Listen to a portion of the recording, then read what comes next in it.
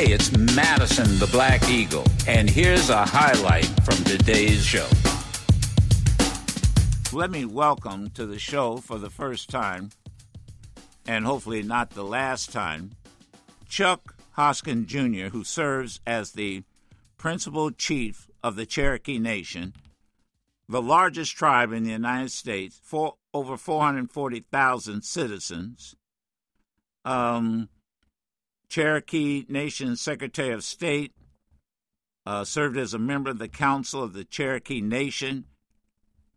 First of all, thank you so much, Chuck, for taking the time to be with us. I appreciate it. Well, I'm very glad to be with you. And talk to me about this. Let's go back to 1835 treaty. And what was this treaty all about, and what was it supposed to provide? Well, the historic context is so important to understanding this. In 1835, the United States had undertaken a policy of Indian removal. So they had a problem in the southern part of the United States, and that problem was perceived by the United States as an Indian problem. And the way they wanted to dispose of the Indian problem was to push tribes like the Cherokee Nation, which was at that time also probably the largest tribe in the country, push us across the map. Now that led to the Trail of. Did that lead to the Trail of Tears? It did, and so that pushing across the map was the Trail of Tears, which was very consequential. It was very damaging to Cherokee Nation. We lost a quarter of our population to exposure, starvation, and the other ravages of being put in stockades and forced across the country. The legal basis for that was a treaty that the United States really kind of imposed on the Cherokee people. A treaty the United States literally wrote, and in any case, that's the treaty that we're talking about with this delegate provision. So in this treaty, which did so much damage to the Cherokee Nation, there's a sentence, and the sentence says, the Cherokee Nation shall have a delegate in the House of Representatives when Congress shall make provision for the same. Now, at that time, it wasn't as if we sort of sat silent while this treaty is being written. I mean, we pushed and pushed for as much as we could get, and that was a provision that ended up in the treaty. Here we are nearly 2 centuries later, and we're still talking about it. Now, let me ask you this. Would a native delegate operate like a D.C. delegate?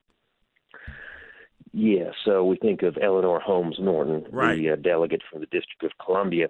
She has a great deal of influence as a delegate. She can sit on committees, introduce legislation, debate for or against measures, all the way to the House floor.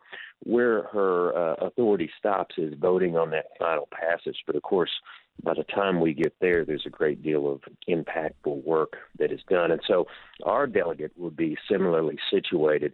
It's not entirely clear what the framers of this treaty anticipated or understood would be the role of a delegate in the 19th century. But we do know that there had already been delegates to the House in the country's history dating back to the founding of the Republic. And we know what delegate means today in the context of Eleanor Holmes Norton and other territorial delegates. So we know what power they have and what they don't have, but it would be something very important to the Cherokee Nation. And I think important to the country because, we're talking about whether the United States is going to keep a promise, and that ought to mean something today. Now, my guest is Chuck Hoskins, again, Chuck Hoskin Jr., who serves as the principal chief of the Cherokee Nation. Now, when I talk about a delegate and a district, the Cherokee Nation, is there a district, or are the Cherokees, this population of 440 plus, spread out over different parts of a region? Yeah, so the Cherokee Nation, a large population, as you've noted, 441,000 plus, that's spread out all over the country. Cherokees have migrated over the years, as many people have. However, that same treaty you and I were talking about a moment ago, that 1835 Treaty of New Echota, as we call it, that set forth new territorial boundaries for the Cherokee Nation in the 19th century. Those boundaries were modified subsequently. There was another treaty signed. And today, we understand, in terms of our political boundaries, 7,000 square mile reservation in northeast Oklahoma. So there's both a territorial boundary in terms of our reservation, but there's also the fact that you can be a Cherokee citizen living anywhere in the United States, or frankly anywhere in the world, but anywhere in the United States, and certainly in all 50 states, we have Cherokee citizens. And so I think it was last year, I'm reading a HuffPost piece. Mm-hmm. Sure. Said that you are quoted as saying you expected the delegate to be seated before the year's end. Obviously, that didn't happen. Why? Well, it's a good question, and I think the answer is this is something new to the Congress, new to the House of Representatives, so you have that aspect of it. Congress is a creature of habit. There's also some institutional norms in the House of Representatives. I mean, you and I have a representative in the House. That person is elected. That person is elected to a congressional district. Right. And the districts are roughly equally populated and drawn. So there's some norms that are a bit upset, and I don't mean people upset, just sort of outside of the norms, by this idea of a treaty-based delegate to an Indian nation. And so I think that it's been challenging to, number one, educate members of Congress who just, by and large, don't interact with Indian tribes and don't have a deep knowledge of treaty history. And I think that's taken some time. There's always maybe some political issues with everything before the House, but quite honestly, we've not encountered complete opposition from any quarter in the House. In fact, we've got a lot of encouragement. But I think there's some caution being displayed by members of Congress because it's new. They're not sure what the consequences would be. But here is what I've consistently told them. If the United States always intended to keep its promise, and I have to assume that it did, then the answer is inescapably we will get our delegates seated. Getting there is something that we have to work out. But the answer can't be the United States is never going to keep this promise, or my goodness, it would be breaking its word. Now, I say that not really tongue-in-cheek, but I do say that mindful that the next time the United States fully adheres to its treaty obligations with any Indian nation will be the first time it's done it.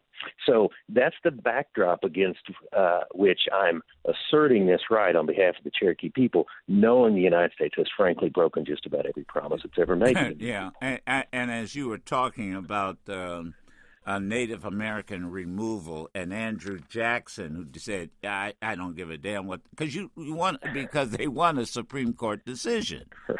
As I remember the history, and Jackson, who, by the way, wasn't president at the time, went in and said, "To hell with a Supreme Court decision," didn't he?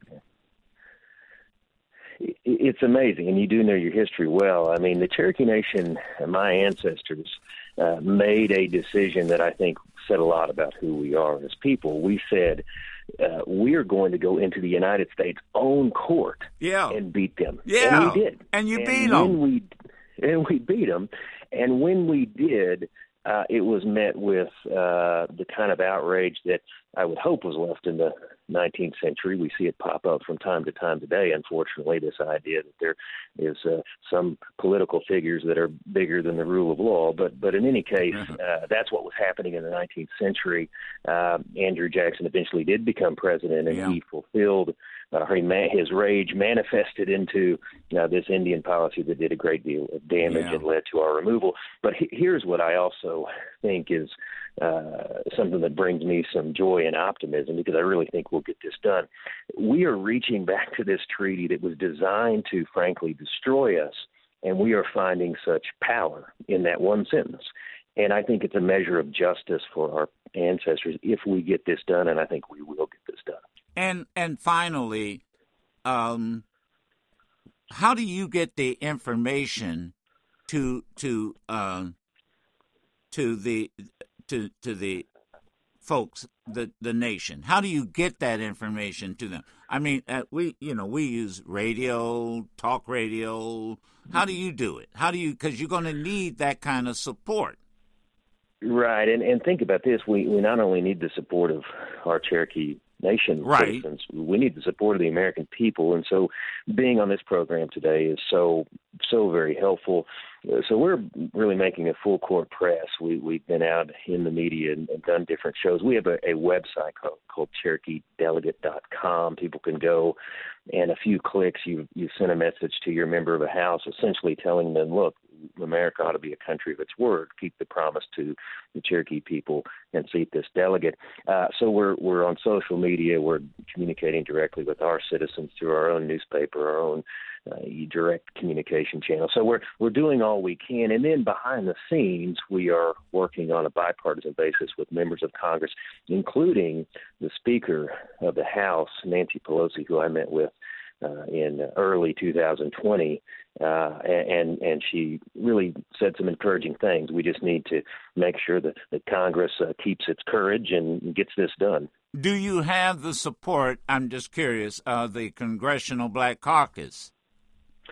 Well, I believe so, and I've had a really great relationship with members of the caucus. I mean, Maxine Waters is someone who has been, I consider, a friend in the House. And if we don't have time today, I'd love to spend some time talking about some troubled history that we've had in the Cherokee Nation with slavery, our history of emancipation, and our long path of reconciliation. And I think that path of reconciliation, which has been wonderful for the Cherokee people, has also opened up conversations with people like Congresswoman Waters, so that we can really get down to the United States obligation, which I'm convinced she would be supportive of. Not to quote her, but I feel like we have an ally. Yeah, I can tell you this audience there are probably portions of my audience listening right now who know that history well as it relates to slavery. And they're probably kicking my ass for even interviewing you. But, I'm... well, and in that regard, and I know your time is limited, but I would encourage everyone really to scrutinize the Cherokee Nation on this issue. And what they will find is that since 2017, not only have we adhered to our legal obligation as chief, and I'm not the only one, we are on a path of reconciliation. I mean, we are fully, unlike some folks in this country who think if we bury our heads about the dark chapters of history, they'll just go away, or we don't want to talk about uncomfortable subjects because it might make us uncomfortable. We're charging straight into this difficult history and exposing it to ourselves and facing up to it. And I'm going to tell you something, we are a stronger nation for it. I mean, I've been to the House of Representatives and the Senate, and I've apologized for our history of slavery, but I've also done more than apologize. We've taken actual steps towards healing, and I think that it's a beautiful story, frankly, that the country needs to hear. And I hope I get to tell it sometime when you have more time. But I'd always come on to talk about that issue. Good. I think, it's like with South Africa, it's truth and reconciliation. You got to be truth, and that's really what it requires. And you know what? We'll sit it. Let's do that. We'll work out a time to have this discussion in detail. Yeah. Let me thank you for coming on, Chuck Hoskins. I appreciate it, and have be careful out there, and we'll see where this goes. Thank you. All right, my friend. Thank you. All right. Bye-bye. You can listen to yours truly, Madison the Black Eagle, live every Monday through Friday on Sirius XM Urban View Channel 126 or anytime on the Sirius XM app.